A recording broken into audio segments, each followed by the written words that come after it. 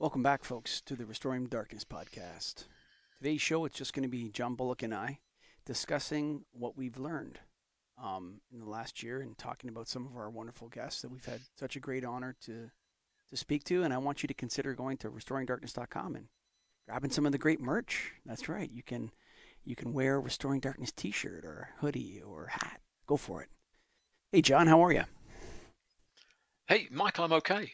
I see. I think we're all trying to get to that wind down position. It's the end of the year. We're sort of, Mm-hmm. as you said, we're looking back what that's been like, looking forward to wondering what the hell that's going to be like.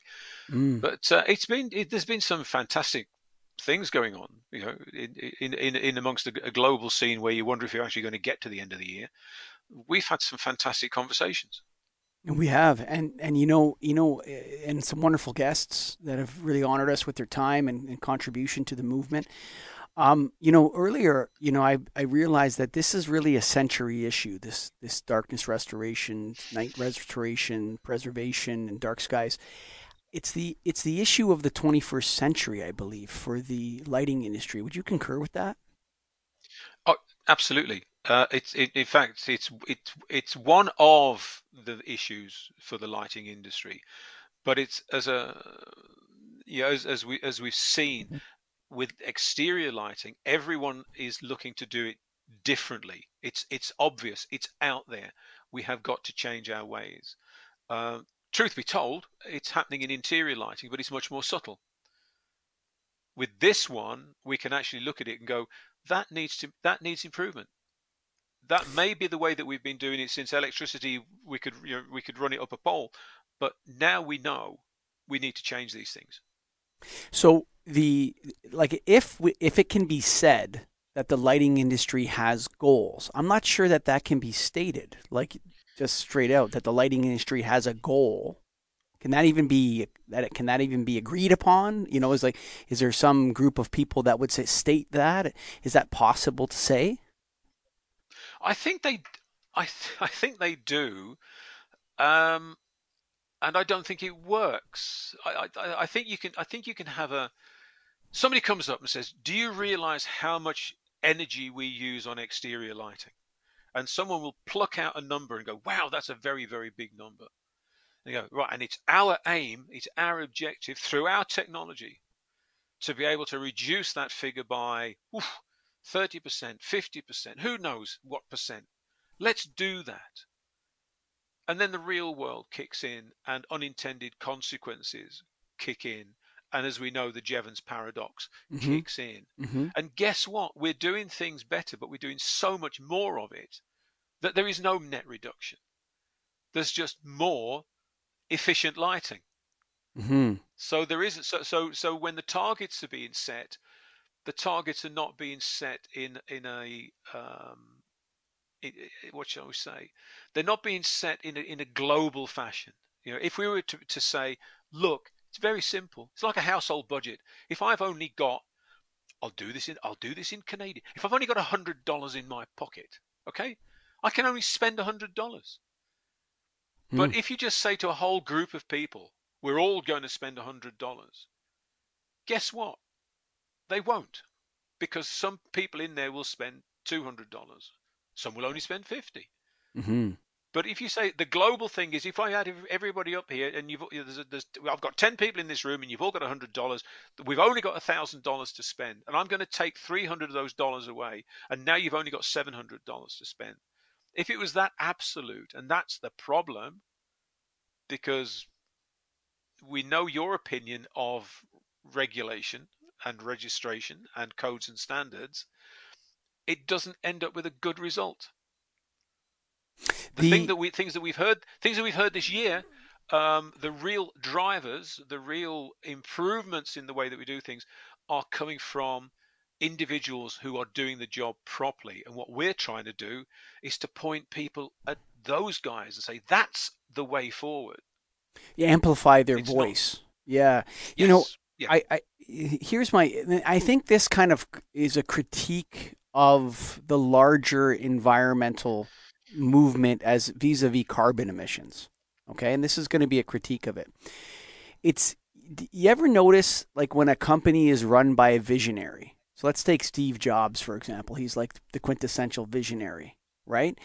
And you see the Yep. company goes from, the stock is worth $1 to thousands of dollars over the course of 10 years or whatever, this ramp up of creativity and execution and all this sort of stuff. And then what happens is an accountant takes over, right? Steve Jobs dies, and Tim Cook takes over. He's a bean counter, okay?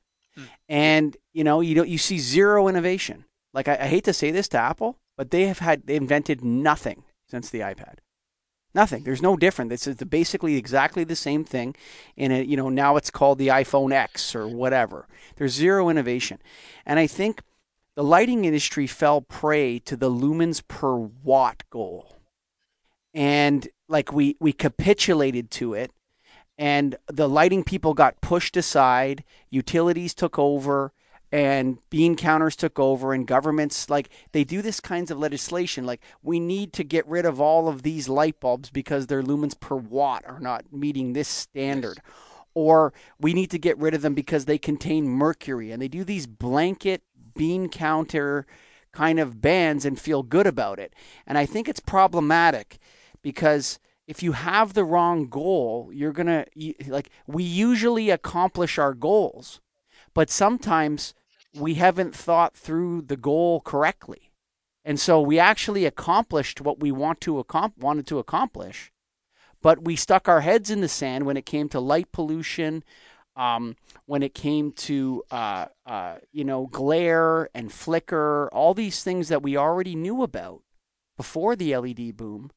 We capitulated to and threw out the window, and all that mattered was lumens per watt. And now we've Yep. accomplished our goal, and we have all sorts of crappy outdoor street lighting that's turning purple, that's burning out, that's creating all kinds of glare and all kinds of bad light. And I think we could adopt a new presupposition, and I'm going to throw it at you here. Okay, all Sure. light is pollution. Okay, so every lumen, all electric light is pollution. Whether that pollution is by consuming energy, whether that pollution is by using raw materials, whether that in different lamp spaces and different types of fixtures and all that sort of stuff, or whether that pollution is irresponsible outdoor light at night. Whatever factor you want to look at it. And the lighting industry should change its focus from lumens per watt to um, optimal minimum light created. And Okay. Yeah. and what that means is it's not about lumens per watt. It's about whether the fixture can be field repaired. It's about whether or not the lighting can be controlled. Can it be turned off or dimmed when nobody is there? Can it be tuned to a color that's more friendly to the wildlife and the bio, the to the wildlife in the area? Can it be? Is it shielded and does the light go places where it shouldn't? Because once we create that light, we can't control it. There's no controlling the light after it's created. We can direct it, we can energize it, we can dim it, but we can't control it once we release it. It's gone forever off into the universe. So I think if we took the view that all light is pollution and we need to mitigate it at all levels and in all ways, how do you feel about that? Hey, I'm going to agree with you. Um, Let me just roll back the conversation a little. Um, there are things that you can say and you can make it happen. Uh, Not in lighting, but in domestic refrigeration. The gases that were used in refrigeration, which were causing holes in the ozone layer, you just say to the industry, stop using it, and they stopped using it, and that worked. Mm-hmm. You can say to the lighting industry, no more mercury, Mm-hmm. and they can do it. They can do that, and most of them are, with one or two notable exceptions, Mm-hmm. who are preferred just to carry on making the money that they can out of using mercury-based sources. Outrageous, but that's the way of it. But if we wanted to, but that's a very, very different thing from saying, and now we're going to base everything on lumens per watt. Hmm. This year we've had a situation where our building regulations have been reviewed on energy efficiency, um, and friends of mine have been on the panel, and they have been saying exactly what you've just been talking about. When it comes to actually determining the efficiency and the effectiveness, because they're two different things, of a lighting scheme, it's not about the lumens per watt. What came back from the other side of the table was government wants a number, Hmm. Bean counters. bean counters, because if we just have a number, everybody can then work on that number. And of course, then we go back and say, all right, so long as we are producing a scheme which everything is at a minimum of 120 lumens per watt, say, it doesn't matter if we use 1,000 lighting fixtures in that building, Hmm. even though they might only need 500, because everything is being done according to your lumen per watt figure. So there's a layer of sort of crass stupidity Hmm. in all of Exactly. this. Yes. They say we just want a number because then we can advertise the number. Hmm. And the people out there who don't know, they don't get it. They don't understand it. It's not their job to understand it, because Hmm. that's our job to understand it. Sure. We'll say, well, that sounds jolly good to me, and you go, no, because there's more to it. The practical conversations that are going on are much more now around system design. Here we are in December, at the end of the year, and all the conversations I've been hearing in the past few months all come down to, it's not about the product, it's all about how you use it. It's not about Hmm. the control, it's how you use it. Sure. Everything is about, there's a project, there's a specification, and all the things that make that specification are the things that make sure that this job works. And the people who are if you like, the renegades in all of this, are coming up with fantastically low performance figures, Hmm. wonderfully low performance, but they have to justify what they're doing because they're designing below standard. And the people who are running the standards say, well, you can't do that. I need 5 times more light than you're putting into that space. Hmm. And you go, no, we don't need to do that. We heard that from Kerim Sure. just a few weeks back. Sure. We don't need that kind of light. If we actually come at this from the real world, and we go, on a full moon, we can walk around and the full moon is delivering what, 1 lux or half a lux or whatever it might be, and the dark adapted eye can see perfectly well to get home under those conditions. But you know, look to British standards, look to street lighting Well, standards, and we'll you be want to know? You putting in want to 10 hear times, something 20 times interesting? as much light. You missed Go. the episode with Sabine Frank, and I think Scott's just going to put it out. He's going to drop it, I think, tomorrow. And what she made a super interesting point, that if there is no light fixture, there is no regulation. So Mm-hmm. it's only when you introduce a light fixture that it's now regulated. Yeah. If there isn't a light fixture there, then there's no minimum lux required or no minimum foot candles required or anything, right? So she's like, there's no obligation in This is in Germany, and I wonder if it's the same in Canada and Britain and everywhere else. There's absolutely no obligation for towns in Germany to light their streets at all. It's only when they light their Yeah. streets that the regulations come into effect. Yeah. That's right. And we have the same. We So, have the same. And I was talking to a friend of mine yesterday, because he's just been asked to look at exactly this kind of situation. It's a private estate, so you mm-hmm, have to drive through the gates and you have to drive up the road before you actually come to the houses. mm-hmm, And he says, what lighting standards should I look at? I said, it's private property. You don't need any light. You don't. Well, you don't have to have any light. You sure, might determine that light is needed, sure, but that's then up to you.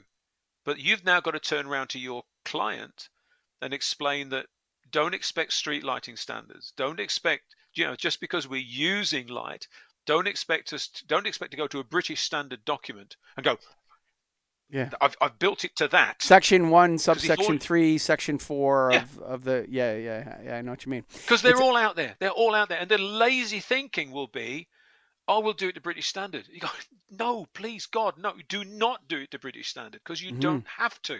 sure, So, for so, so sure. what she's saying is absolutely right. If you don't put any light in, people just shrug their shoulders and walk away. But as Sure. soon as you put light in, go, where's your paperwork?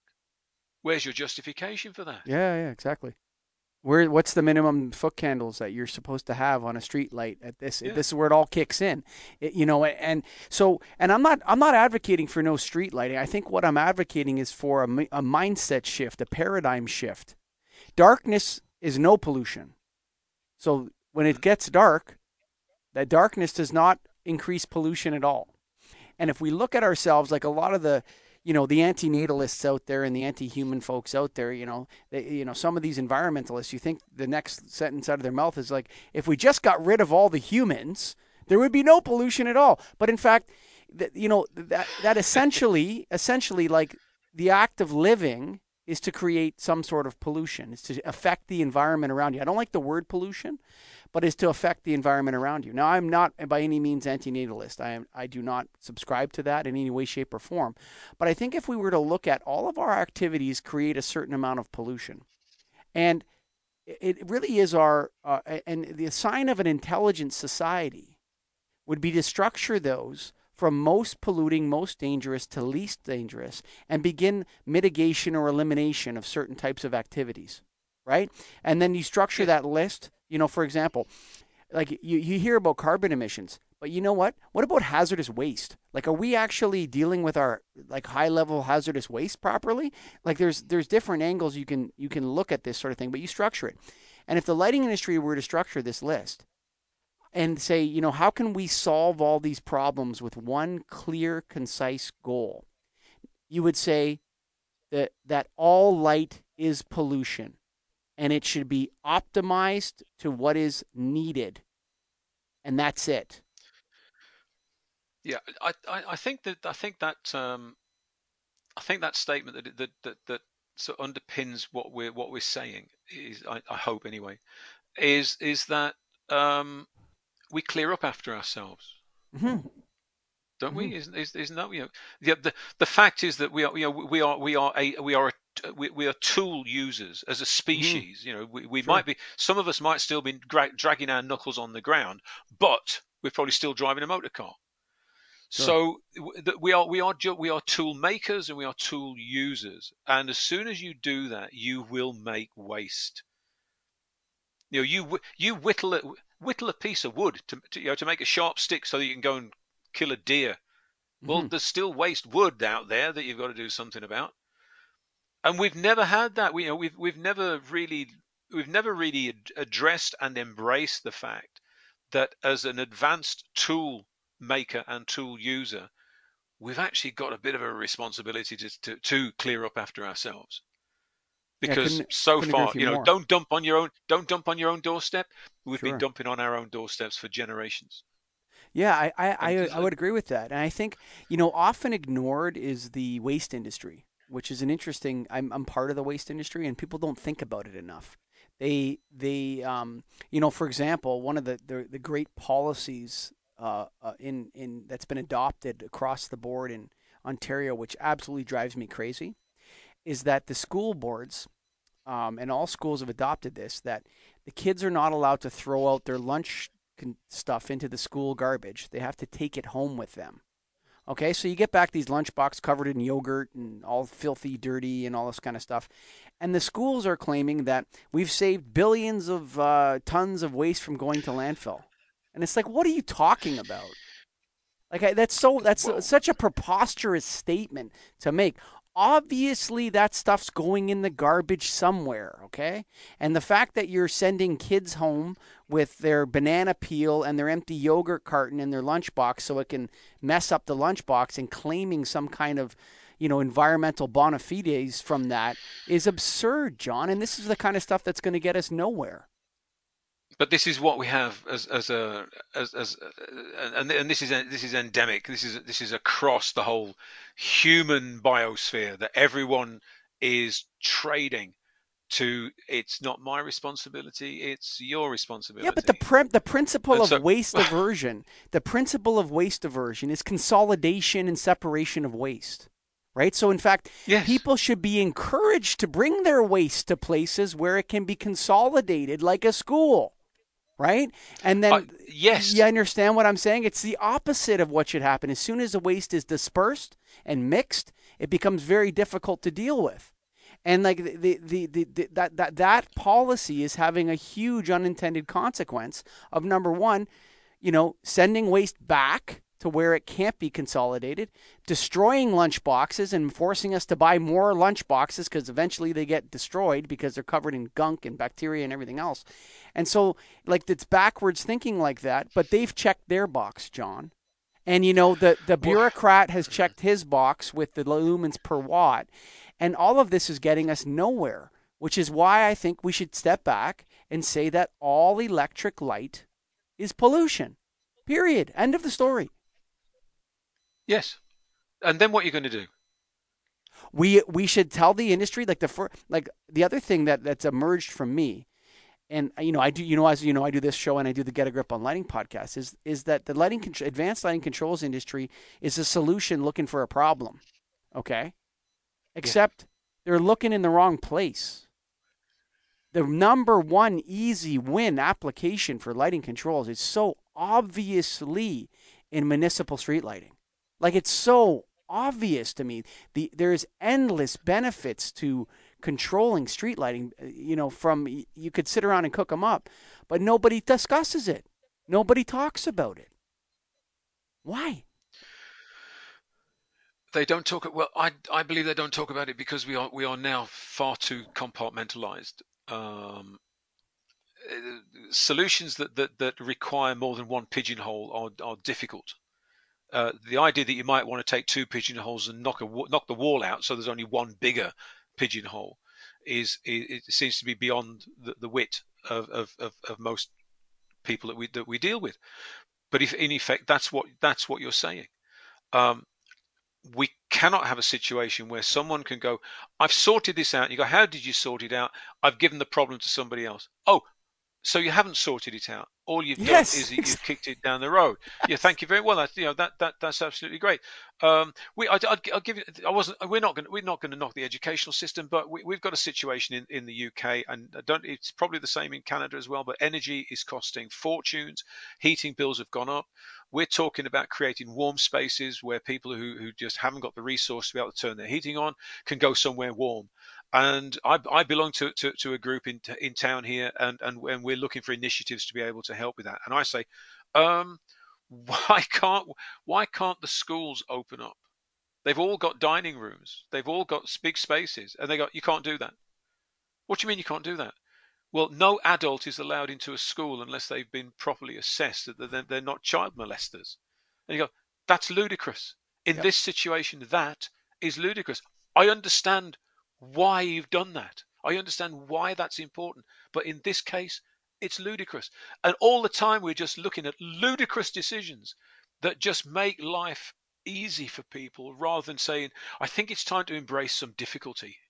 And what we're talking about is that me as a lighting designer, when I put a specification together, I've got to work much, much harder to put a specification together that satisfies your requirements for good um, lighting husbandry, shall we say, Sure.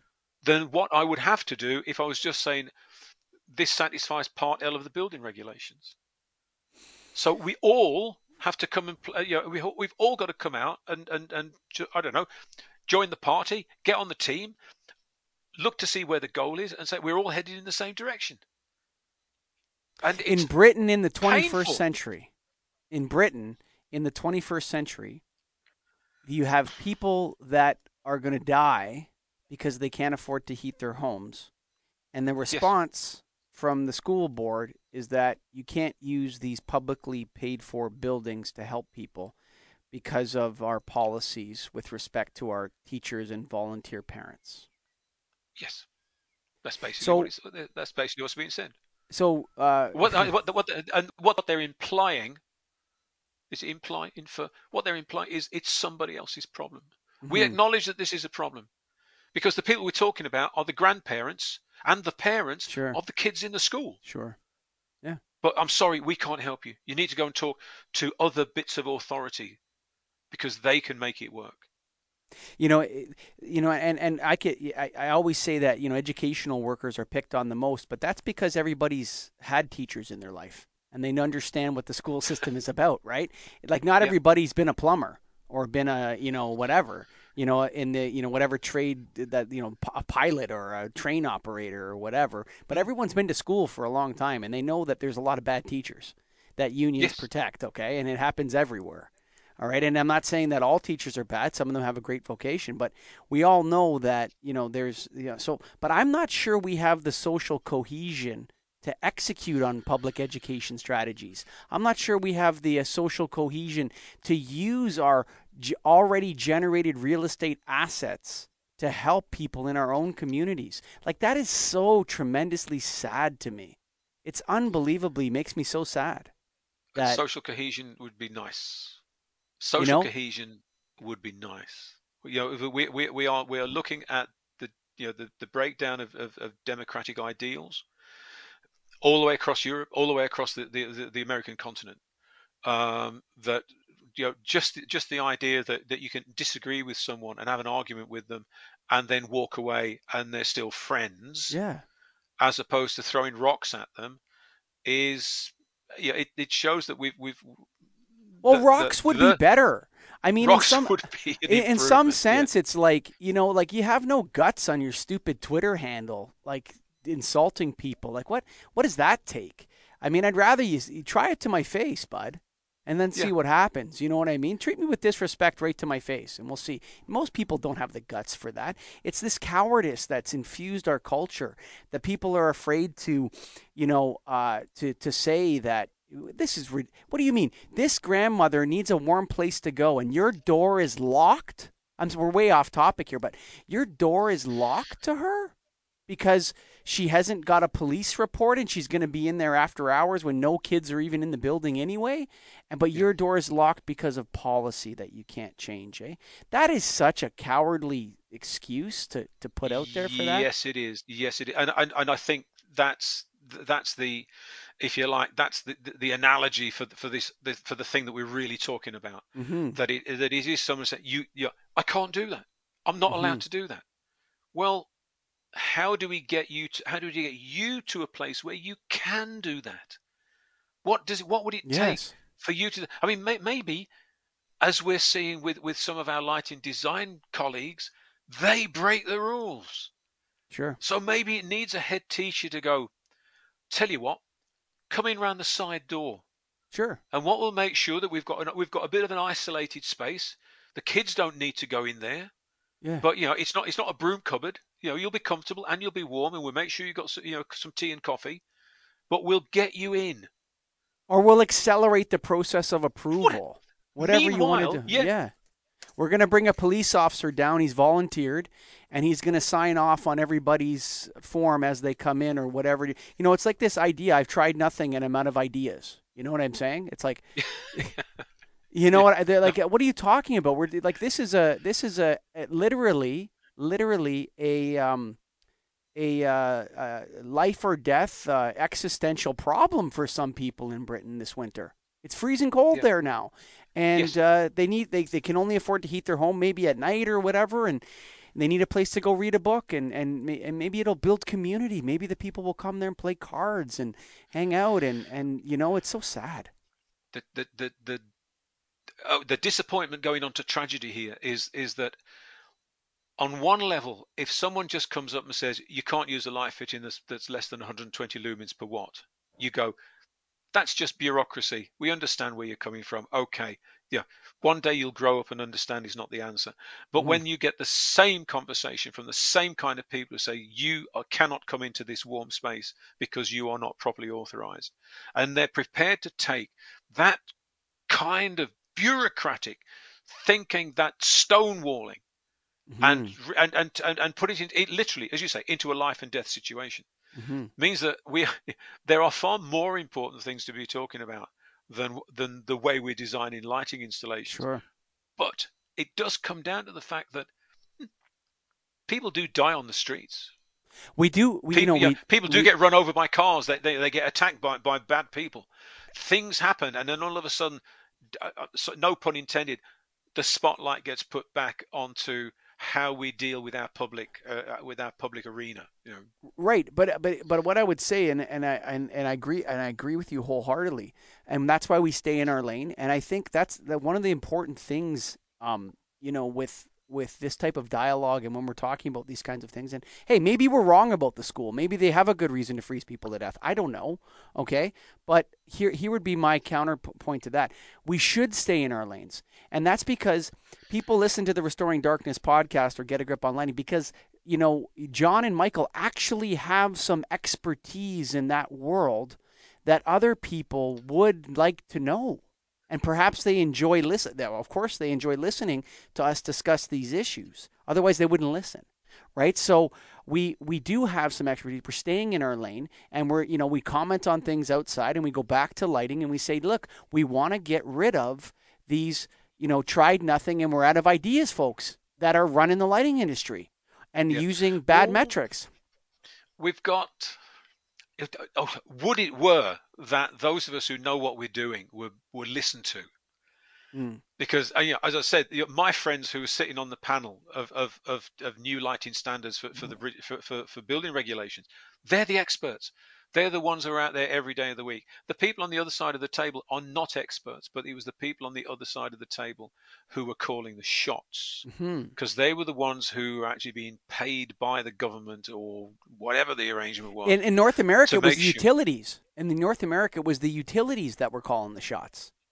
Yeah, Um, well, and since when does somebody who knows what a power station looks like be an expert in lighting? I Well, don't get that. In North America, no, most of the power companies were called Power and Light. So, like Yeah. if you look at the actual traditional structure, a California Edison or whatever, they would have started off as supplying power and street lighting. That was their mandates, right? But somehow 20, 30 years ago, they got rid of all the lighting experts that they had at the utilities. And they took that information and they outsourced it to an accreditation agency. And that Mm. accreditation agency focused only on lumens per watt.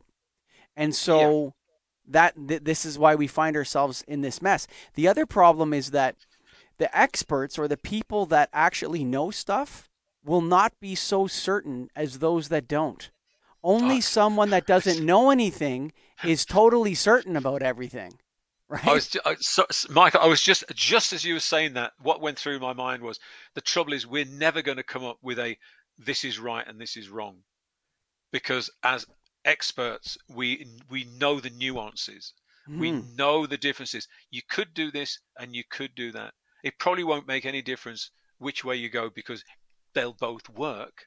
And someone, no, that's not, I need that certainty word again. I need to know that this is right, because I need to put my signature at the bottom of the piece of paper. Hmm. So all the time we've been driven into this mechanistic approach that this is the way that we have to do things. Meanwhile, as we said, there are glaring holes in that mechanistic approach that they go, this works, yeah, but no one's looking at that. Hmm. That your box can be ticked, your scheme is wrong, and But how do we? here's what's going to happen. If the lighting industry doesn't get its act together, and I don't know if that needs to be an international level, but it certainly needs to be at the level of, say, a Britain or the European Mm, Union or North America. Okay, like it yeah, needs to be a very big block that gets together and says, look, to the regulators and to the government, this is the direction we need to go in. And it starts with all of your goals can be achieved, can be largely achieved, not through lumens per watt, not through that, but through the restoration and preservation of night and darkness. If you take that, if you substitute all of your other goals on the outdoor lighting play and you replace it with this, that we yeah, want to preserve and restore darkness by using responsible outdoor light at night. If you replace that goal with this goal, you will get the carbon emissions, you will get the circadian, you will get the safety, you will get all the things that you need on the other side, except you need to focus on this particular aspect and make it work for you everywhere else. So you're not allowed to put up unshielded, high Kelvin temperature street lighting anymore. Not allowed. You have to do it this way. If that means more poles, if that means bollards, whatever it means, that's what it means. You got to do it. And then you have to enforce it. And you know what? Everyone's going to get rich, John. Like, I don't understand why people don't buy into this because it's a boom. It's a lighting boom. Yes, it should be, and you know that as far as I'm concerned, for next year, that's the kind of pressure that we need to be starting to put onto the system. Yes, The the system lighting is not helping industry us. system or something. Like, The we need to industries, yes, push them and say, look, everybody needs to get on board with this because it's also not only is it the right thing to do morally, ethically, it's not legal yet, but we want to make it the legal right thing to do as well. Not only is that, but it also presents us with our largest single business opportunity and application for all of our new knowledge, including lighting controls and circadian. there are those who are already making fortunes out of this broken system, and those people are desperate that the system doesn't change, because if the system changes, they lose market share. And John Bullock Someone's calls winning. me a conspiracy theorist. we know where they meet. It's all I right. would We know say these I would guys. say it's not intentional. I would say that they could be convinced and persuaded if they listen to 3 or 4 episodes of the Restoring Darkness podcast. By the end of 3 or 4 episodes, they'd probably be like, you know what, Bullock and Colligan are right. Let's go with this darkness stuff because it's a massive business opportunity. I don't think those people are conspiring to create light pollution. I just think they don't know what to do. Or maybe they're not even aware that there's a problem. And that's why we're doing this. We're making awareness and we're creating awareness, but we're also telling them that this doesn't mean selling less light fixtures. In fact, it means selling more light fixtures.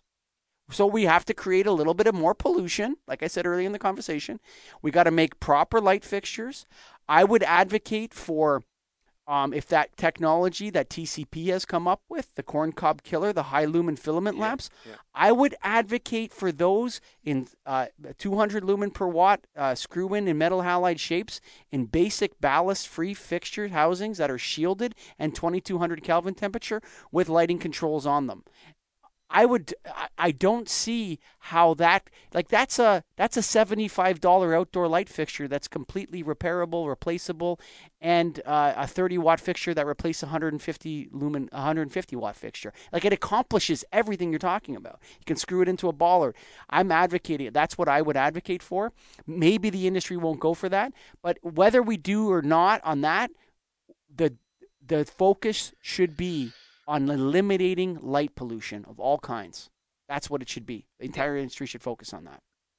Yes, the focus has got to be on the outcome. The focus has got to be on quality Yes. outcome. Yeah. Yes. And there's no knowledge gap. We know, like, it's very the darkness restoration piece to the lighting. It's not an engineering issue. It's not a it's a specification issue. Just specify Mm. the right lights. And there's people that know how Yep. to do this. So, John, as always, you and I can go on forever. Is there any final thoughts to wrap it up here? Um, we do have a journey. Mm-hmm. I think that I'm probably coming out of the year more enthused than I was, and it is this is not pulling your chain in any way, but this is because the conversations that you guys have helped generate this year, because it means that we have been speaking to people who are going, I think we should be doing things differently, and you go, ooh, yes, please. Mm-hmm. So we know that the guys are out there. We know that there are people already having these conversations, and it's a case. I think our job, as we said, is to ensure that those kind of messages get pushed forward, get promulgated and developed, and so that they're the conversations that have being had around manufacturers' product design tables, Mm-hmm. but they're also being had around, I don't know, town councils who are saying, we need to we need to relight our town centre. How should we be doing that? Mm-hmm. Has anybody Mm. gone out and done a Google on sort of modern street lighting? Do we need it? Do we need some of those horrible cold LED lights? And somebody comes up and goes, well, actually, I I caught somebody gave me the link to some, I don't know, restoring darkness thing. podcast the other Yeah. day, and I must say that it was quite impressive. Yeah. And you go, And why right, don't we? okay. Maybe that's a great idea, but I'm gonna finish with this, and it's unfortunate, but I believe it's true. I think it's a law. Okay, change cannot occur until the pain of staying the same exceeds the pain of change. Ooh. So you got to And on focus on that the note, pain. You got to focus on the pain. If you made it to the end, you you know, can't you can't imagine pain. It's impossible to imagine pain. no, When you know when you know that you've had toothache, but when you try and bring that pain back, it's very, very difficult. The pain that you're talking about has to be real. You want me to be really dark now sure, because sure. this has been quite a serious conversation. This last weekend, four young boys drowned in a lake Oh, in Birmingham oh, because it was frosted over, and they went out onto the lake, and the ice broke, and I think two or three more got pulled out, and they're still in hospital. But four young lads died. I think oh. 11. The oldest was 11 years old. There is something about someone has to die for the rest of us to be saved. That a catastrophe has to happen in order that all the other 9, 10, 11-year-old kids do not suffer the same fate. And for us in the UK, we've had Grenfell Tower, which we are still arguing over. Mm-hmm. 70 odd people get killed in a fire that should never have happened. And we hope we take our lesson from that. Young lads that fall through the ice and drown in a local pool. Horrible. And we should learn, and we have to learn from that. And maybe that's part of the cost of being a human being. It is. That if we don't, because it's too difficult to imagine, we prefer not to imagine it. And then it happens, and it is an absolute devastating catastrophe for all of us. Mm-hmm. But Sure. perhaps, if it is part of the human character, that we have to have sacrifice of some sort in order that we move forward. And I think that's what you just said. That pain has to be known, and that pain has to be acted on. Wouldn't it be great if we had sufficient imagination to go, we can act on it, and I'd rather just try and imagine the pain, but I don't really see why anyone should have to suffer it. I don't think it's possible. That's the problem.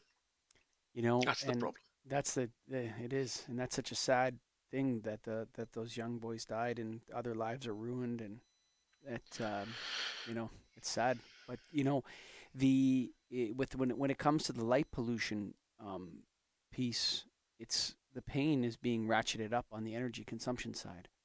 You know, Oh yeah, you can see the pain is creating the change. Can we make it a different outcome? Like we would rather the lights weren't turned off because of no energy. We would rather yeah, that we had enough energy to keep the lights we needed on, but they were dark sky friendly and commissioned and the right yeah, wattage and the optimal minimum of what we need so that we can have this sort of stuff. And that's why I think it's time to focus on the pain and look at it and yeah. say we need to change, folks. It's our it's our job. It It is it is. is our job to imagine the worst in order to prevent the worst. Mm-hmm.